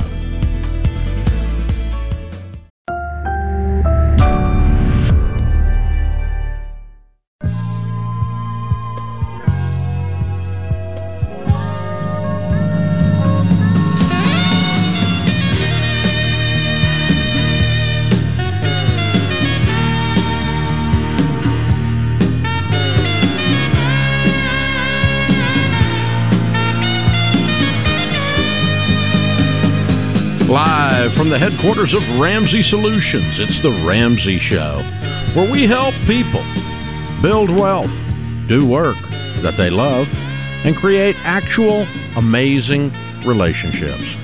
Thank you for joining us, America. Rachel Cruz, Ramsey personality, is my co-host today. #1 best-selling author and my daughter. Open phones here at 888-825-5225. Filippo is with us to start this hour in Los Angeles. Hi, Filippo. How are you? Hi. Great. How are you guys? Better than we deserve. What's up? So I'm working my way, my wife and I are working our way through the baby steps. Mm-hmm. I got your book, the Total Money Makeover. I'm reading through that. We have a nice emergency fund for now, about $3,000 in it. And I'm trying to plan out the debt repayment because we have 2 car loans that amount at about $50,000 total. And I have an HELOC on our house, and it has about $125,000 in it. So you have a debt on the HELOC or an amount that is not used on the HELOC? No, the debt on the HELOC. You owe $120,000 on your HELOC. Correct. Ugh, okay. $50,000 on your cars. What do you make? Total about between $140 and $160 a year. Okay. All right. And you have $3,000 right now. In the emergency fund, yes. Yeah. Okay. All right. And your question's what? So I want to sell both cars because I can probably get what we owe back. Mm-hmm. And I'm wondering if I should use the HELOC to pay for a much lower payment car, and so to consolidate all that in one, or to get another way smaller loan to get a car. Because we can get another car from my sister-in-law that my wife can use, mm-hmm. and then we will need a family car because we have an 11-month-old. Mm-hmm. Okay, so you're going to sell the cars you owe $50,000 on. They'll bring $50,000, and then you're going to get a car from your sister-in-law, and then you got to get another car on payments, but it'll be less than $50,000. Oh yeah, I was thinking about between 15 and 20. Okay, all right, somewhere in that range. So neither one of your current cars are 15 or 20. No, they're one is 23, the other one is 24. Okay. Well, moving from 23 to 15 is not that big a deal when you make 160. True. So I'd probably just keep one of those, sell the other one, and take your sister-in-law's car and call it a day. And let's get it paid off as fast as possible. Right. Yeah, that's the plan. Yeah, which one of those you want to keep? The truck, because it's bigger, and for the baby, and the if we have to move stuff. So it's a crew cab. It's got a second cab in it, or second row seats. Yeah, it's a super crew. Okay. All right. So you can. It's basically a 4-door car. Okay, I got you. Yeah, exactly, and it's good for travel too. Okay. Yeah, that's fine. Keep one of them, and then let's get the other one paid off as soon as possible. If that's your only debt, except your home. Yeah, I mean the car, and then the HELOC that I want to. It's burdening on me. It's like $1,000 a month payments. Yeah, we tell folks on the on HELOCs they go in baby step 6 if they're more than half your annual income, which they are in your case. Yeah, so I'm going to roll it over to 6. What's your mortgage balance on your first mortgage? $525. What's your interest rate on that? 3.2. What's the interest rate on the HELOC? Well, we started at 6, and now it's about 9. Yeah, in the last week. This is why we tell people not to do these all the time. Okay. Yeah, I'm with you. I normally I would lean into it in baby step 2 because it's in 6 because it's more than half your annual income. But once you get rid of the car debt, I probably would reach over and start smacking it because it's such a high interest rate. Exactly. I think I can. Once I get rid of the car payments, I can start throwing somewhere between $3,000 and $4,000 a month at it. Yeah, I think that's probably wise. I'm with you on that. Let's do that. But yeah, I would keep the truck and pay it off and sell the other one and take the sister-in-law car for the second car, and that puts you in a really good place. You're making good moves there. Mm-hmm. For sure. When I think, it's so interesting with the HELOC discussion because even talking to people that we know in our lives are like, oh, it's such an easy route to feel like you get what you want when you want it kind of thing, especially with your house. If you're going to go do renovations, all of it. It is the one piece of debt that I'm starting to hear people justifying. Oh, they've always justified everything. But the thing is, it's a sleeper because it sounds like, oh, well, this is no big deal. When it's putting into my house. It's actually a piece of crap as far as debt goes. It's a really horrible product. And here's the reason. You put your home at risk to go on vacation. I mean, how stupid is that? Well, I know a You lot of put people your do home at risk to buy a couch. or to do renovations. Or to do a That's renovation. it. Yeah. You know, instead of cash flowing the renovations. And it was just immaturity. I want it and I want it now, and I'm 4 freaking years old. That's all it is. And then, I've got it on a HELOC, and that makes it sound sophisticated. You're not sophisticated. It's stupid. And so, Are they always variable rates? and that's the other problem. They have calls in them. They'll requalify you. You lose your job, and that thing comes up with a call. They'll foreclose on your butt. Yeah. So, they'll have a 3-year balloon on them, and they've got a stinking variable rate. And variable rates were great for the decade that we sat around at 3%. You didn't worry about a variable rate. But now you guys are facing reality out there. Variable rate means variable, and it usually means up when it comes to a bank, right? So here we go. Now you get screwed. Now you got a 9% second mortgage on your house. Oh my, bless his heart. I mean, I'm glad he's upset about it. Yeah. Oh yeah. But it's the problem though is what you're saying is true. It's just it's well, and I think it's season of life. Everybody acts like it's okay. Yes, and it's a horrible product. And it's so interesting when you go through life and you look from 18 to 65, and you start to watch these financial products really play a bigger role in your season of life. So if you've been married, you have kids, you're kind of in that season of life of like the 30s, 40s, that's when the HELOC, right? It's not as much the student loan anymore. You're trying to pay it off. Right. The student loan was the discussion in your 20s. Then it moves to... well, you move into... and all along you've been overspending on credit cards. So now we're going to move those over onto the HELOC. Yeah, I mean, and we're going to keep spending like we're in Congress. You watch it. And then you get to the... your age group, and it's old people. Reverse mortgages and all this stuff. So I'm like, you just have to be aware. Your season of life, they know how to pick at the places that you're discontent in, thinking I can get ahead in this. And we the probably HELOC do need to is write a one of blog about stupid things at each decade of your life. Yeah, the 20s stupid things, the 30s stupid things, the 40s stupid things, the 50s stupid things, the 60s and 70s stupid things. Yeah, they're stupid things. We can tell how old you are by the stupid things you're doing. This is The Ramsey Show.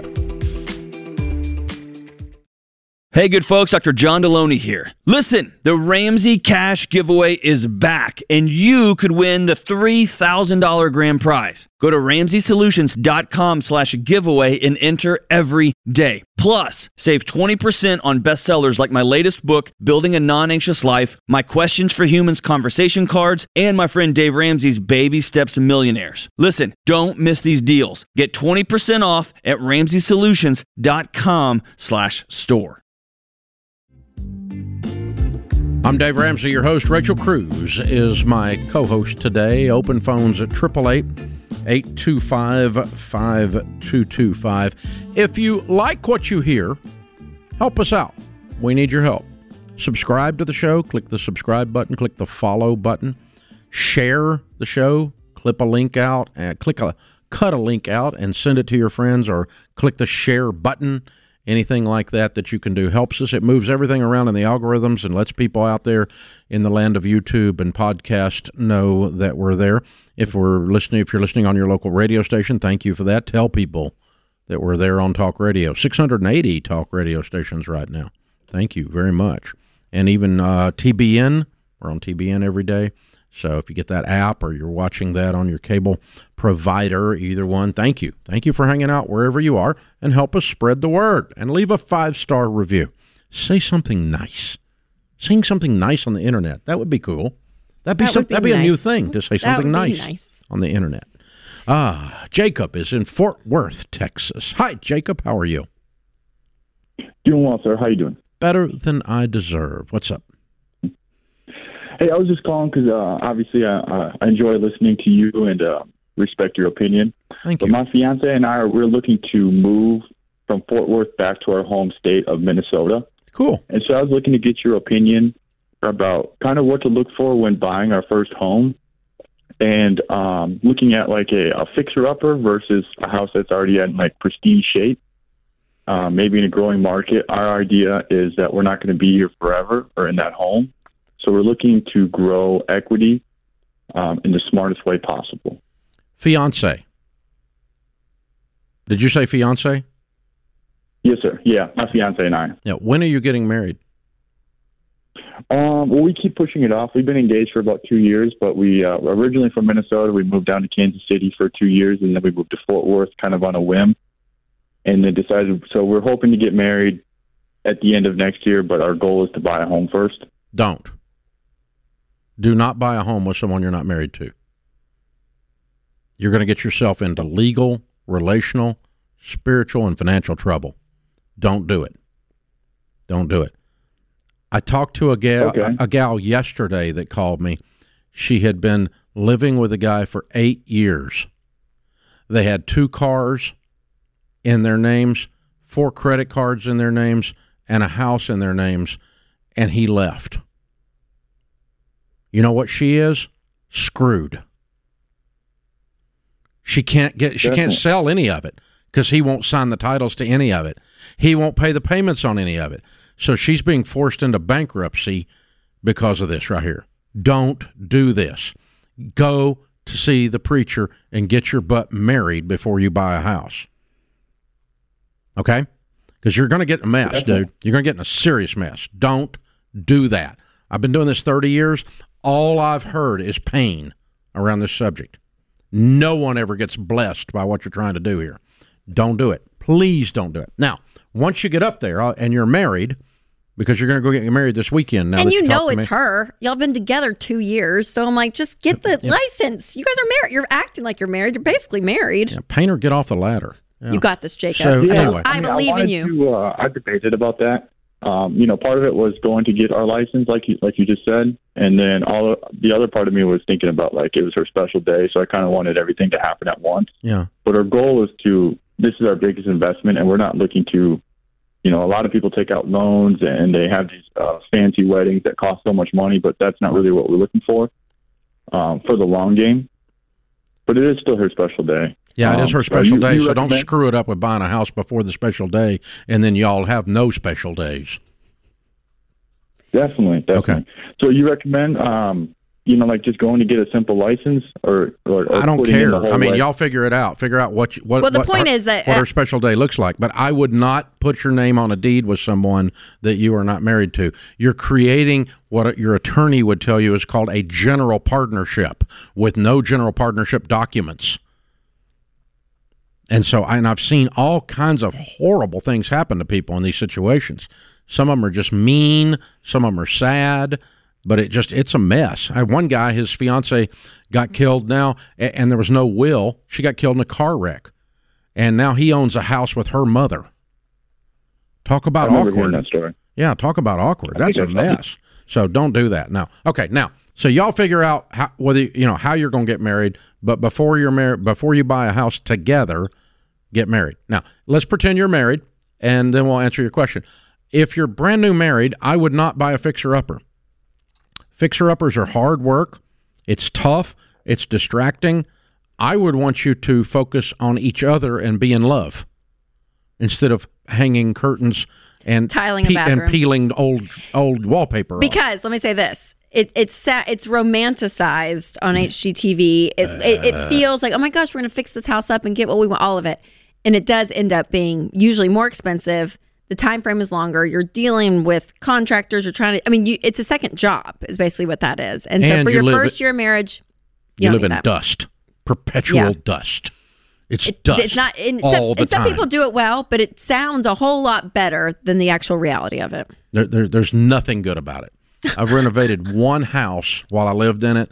It's a disaster. I'm sitting in a lawn chair on plywood floors because everything's ripped up watching the Super Bowl one time. I told Sharon, I said, you might be a redneck if you're sitting in your own house inside in a lawn chair on a plywood floor watching the Super Bowl. That's what renovating a house is. It ain't Chip and Joanna. I'm just telling you, nobody's hair's done. The makeup's not right. It's all bad. Okay, there's no reality in reality TV. HGTV has ruined your perception of this thing. So no, I would not do a fixer-upper. Not my first house. If you're going to do a fixer-upper, don't live in it while you're doing it. Live somewhere else, fix it up over there, then move in it. If you want to get some equity from some work being done, it can be a little bit of light work. Like we got to tear all the landscaping out. We got to run a coat of paint through the thing. That's okay. But this idea we're going to knock down walls and the decorator's going to prance through and tell you, no. And the kitchens, no. You're killing me. No, please now your don't expectation though may have to lower that depending on what you guys can afford. Yeah. That it won't be this top of the line either though, right? So like there's a You're right. A medium there of like, yeah. But that's a good point. I forget that these reality shows that aren't reality, that have nothing to do with, they're scripted as they can be. And the hilarious thing is people in the industry call them unscripted TV, but they're more scripted than a dadgum sitcom. And they've romanticized it. Because, between commercial breaks, the whole thing gets done. And it's 8 months later, and you're still sucking drywall dust while you're trying to sleep. It's nasty. I grew up in the construction business. I've done probably 1,500 rehabs in my life. I used to do it for a living. You don't want to do that. It's not what TV portrays it to be. You're right about that. I had not thought about that part of the problem. Sounds dreamy and romantic. Yeah. It's not fun. Yeah. I know it's shocking to you people, but those people on The Bachelor could have got a date without the TV show. It's shocking. I know. But it's if they were really looking to not be a bachelor, it probably could have worked it out. But so without any anyway. So yeah, that's funny. Rachel's favorite show. Is that your favorite show still? It's moved on to The Real Housewives. The Real Housewives. We can talk reality TV another day, Dave. You will not like my reality TV. No, I don't like any reality TV. And the Kardashians' new season's out. I love it. I think it's all fantastic. You are so culturally relevant. I think I am. You kept mentioning Tiger King even like 6 months ago. I was like, oh, Dave, no one watches that anymore. No, I mean, that was a COVID thing. That was a thing during the Fauci pandemic. But hey, Love is Blind talks a lot. We watched Tiger King. Yeah, but Love is Blind talks a lot about money. There's a lot of conversations around it. None of it makes sense. Yeah. All right, there we go. You never know. Good luck, Jacob. I hope it works out for you, my brother.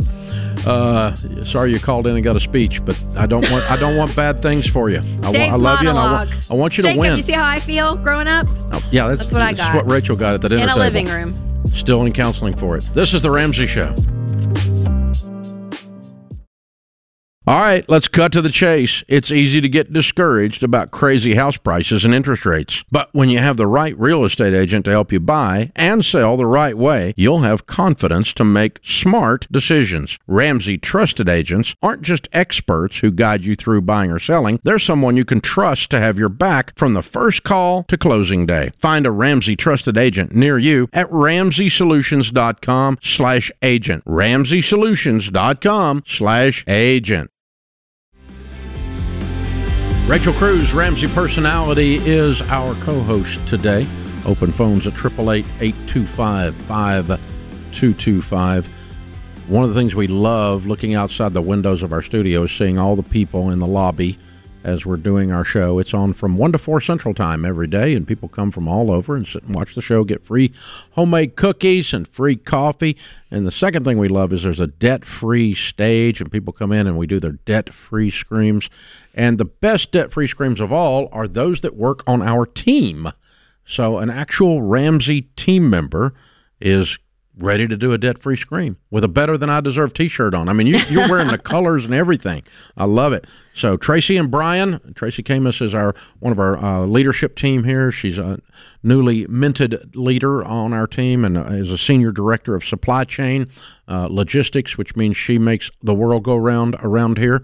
And her husband, Brian, and here to do a debt-free scream. Congratulations, you two. Congrats. Thank you. Thanks, Dave. Thanks, Rachel. So you've been here about, 3 or 4 months, right? It was 90 days last week. Oh, wow. Okay. Yep. Very cool. Good. Brian, what do you do? Sheet metal. Awesome. Very cool. That's a great trade. Mm-hmm. And doing good right now, I bet. Oh, yeah. Yeah, I bet. Yeah, booming. Yeah, good for you. Congratulations. So how much debt did you two pay off? $462,000. Oh, Goodness. my gosh, Tracy. And how long did this take? 48 months. 48 months. Wow. All right. And we don't ask your income since your team members are all standing around here. That would be a little bit awkward. So we're not going to do that. But what kind of debt was this? Everything: student loans, credit cards, 401k loans, consolidation debt, you name it. We had a leased car. Yeah. Wow. Yeah, and our house. Okay. And our house. And our house. As she says it as a passing. Okay. And you paid off your home. Yes. Okay, so tell us the story. What happened?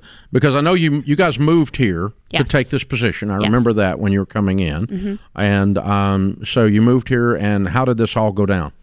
About in the end of 2018, I took a new position at my previous company in supply chain, and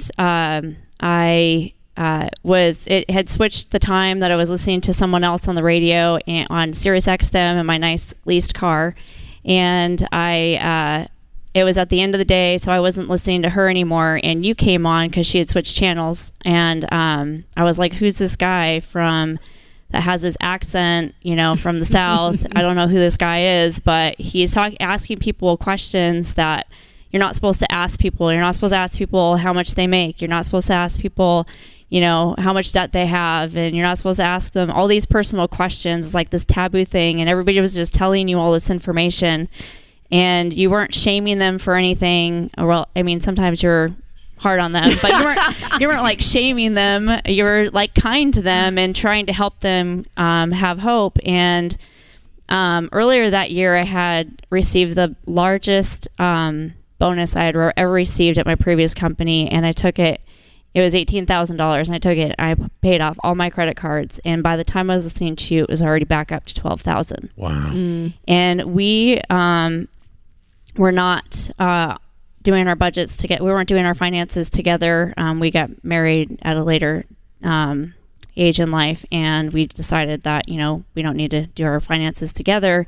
And then you were saying that we did. And so anyway, so a couple weeks later, I got your Total Money Makeover book. I listened to it in like a couple days. And then I came to him and I said, hey, I think we should do this plan. And oh, by the way, I have like a ton of debt. And he didn't know.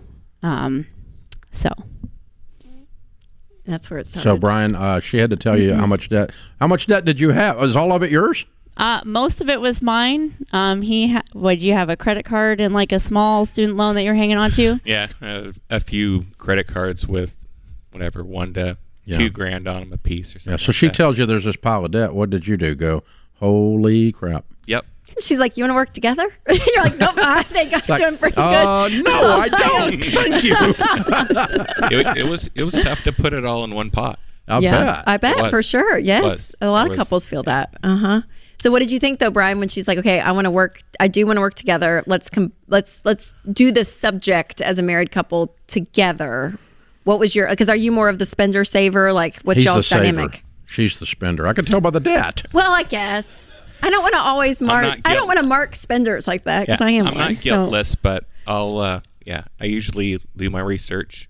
Yeah. And plan it and save it. And then do it anyway, but not just do it and then pay it off later. That's right. Because if you can't afford it, you don't buy it. Yeah. Exactly. So that was in 2018. So did you guys start pretty immediately together in that, or pretty much? I think we started looking at the budget. Back in the day, you used to have to handwrite the budget, and it was driving me nuts. And so, but I brought one to him, and I said, "Hey, why don't you do this mock budget and see how much you think you're spending, and I'll see how much I think I'm spending."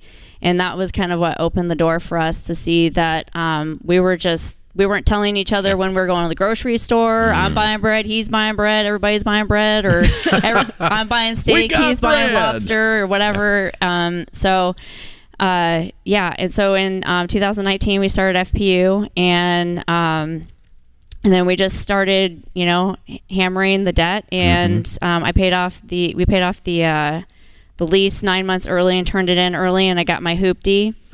And what's funny about that is, God has a sense of humor, because when I went to get the title for my hoopty, they gave me the license plate and it said BMW on it.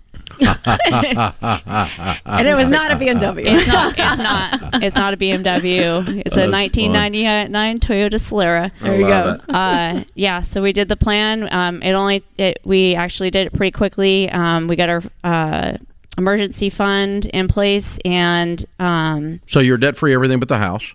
Yeah, we're debt free, everything but the house. In 2020, COVID hit, and he went out of work. And instead of us being freaked out, we were relaxed, and we actually invested in a Roth IRA for him 2 years in a row, and we did really well that year because everybody was freaking out about COVID investments, and we just listened to what you had to say, and we were like, well, let's just see what happens, and it went through the roof, so it was cool. Yeah. And then through that journey, because of that, we started believing in Jesus again, or I started believing in Jesus again and what God could do, and I brought him along, and through that, my dad also came to know Jesus before he passed away. Wow. It's a big story. Yeah. With so much. Yep. And then you guys move here to take the job and sell the house back home. Yep. We moved here, sold the house, and we just decided that God blessed us with enough equity that we should be able to buy a house with cash. And so that's what we did when we got here. So we are 100% debt free. And it's awesome. What a great story. Tracy and Brian, that's amazing. Boom! Well, we're proud to have you on the team, but we're proud of you too. Thank you. Both of you. Absolutely incredible. Yeah. Man, there's a lot going on there in 48 months. A lot happening in your lives. And it's very cool. Very cool. We're so happy you're here, part of this team. You're obviously very skilled at what you do here within your discipline, but everybody has also embraced you immediately as a team member and as a key part of the leadership team. So congratulations and way to go, y'all. How's it feel to not have a payment in the world? Fantastic. Yeah. Amen. Awesome. Yeah. Amen. Well, way to go, you guys. All right, Tracy Camus, our Senior Director of Supply Chain, her husband, Brian, $462,000 paid in 48 months, and 2 people walking with Jesus. Count it down. Let's hear a debt-free scream. 3, 2, 1. We're debt-free! Yeah! That's how that's done. Wow. A lot happened. I wish we had a whole other segment with them. I'm like, there's so many questions I want to ask. They're incredible. Oh my gosh. Incredible. Beautiful. Well done. This is The Ramsey Show.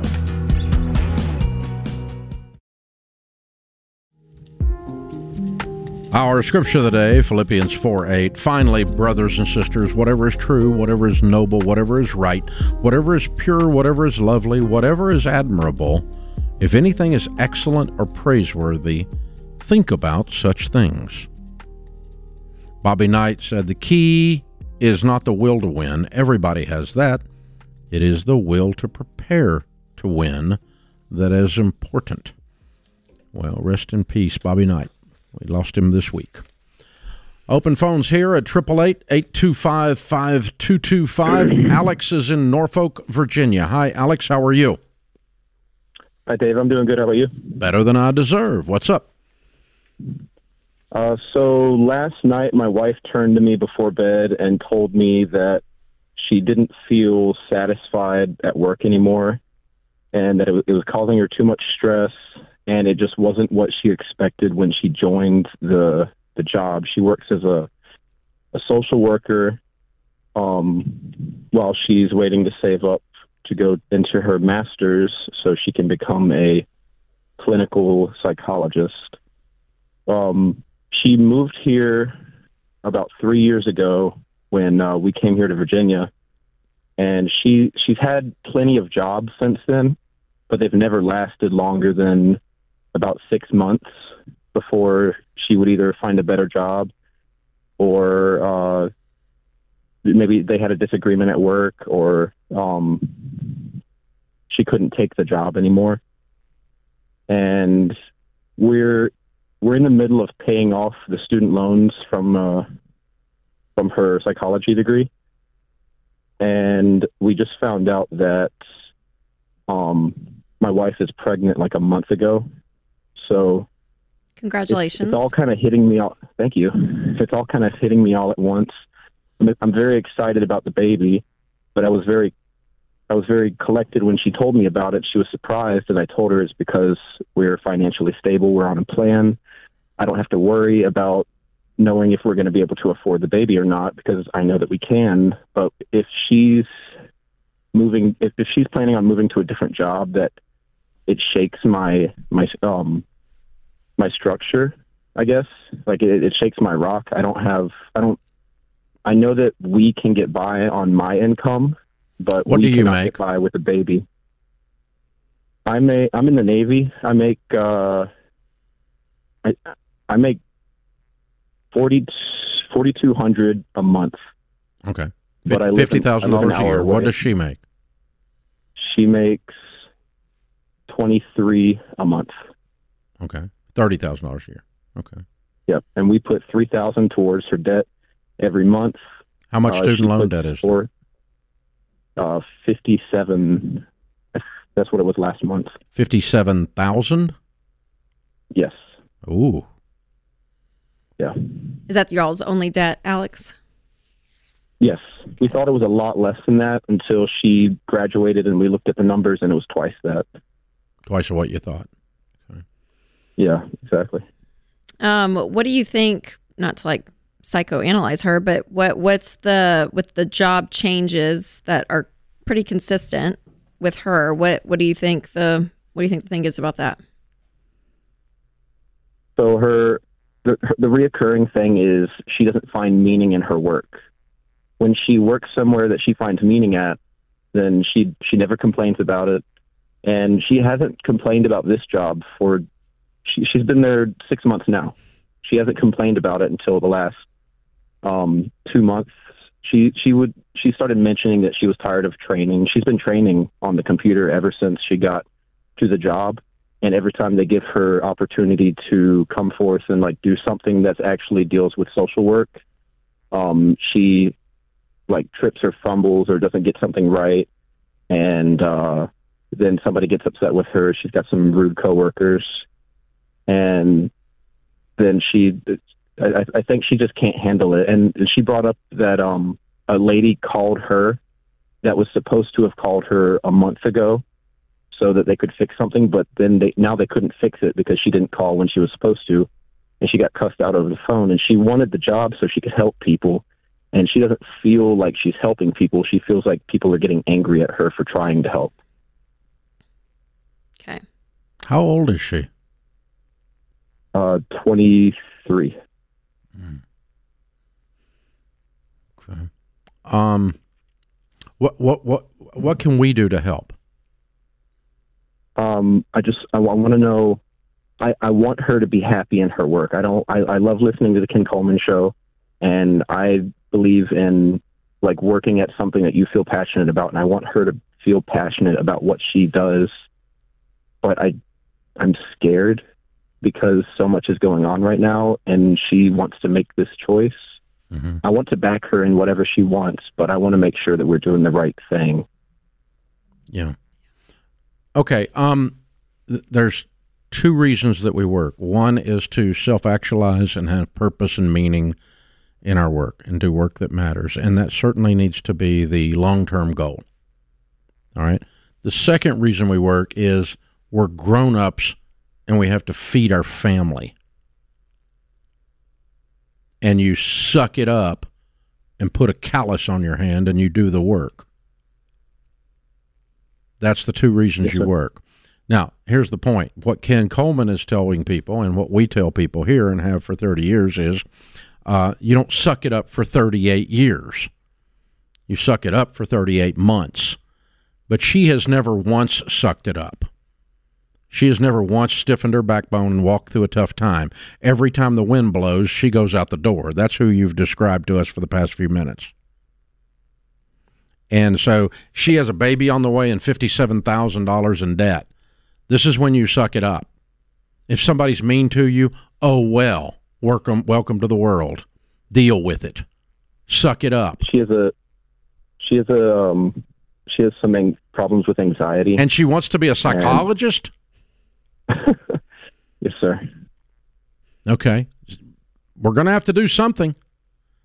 She's going to have to, at 23 years old, she's going to have to develop some toughness to be able to be a mommy and to be a grown-up.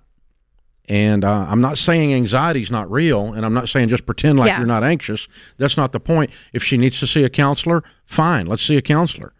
But this idea that every time it gets rough at work, we quit, you're never going to keep a job in your whole life.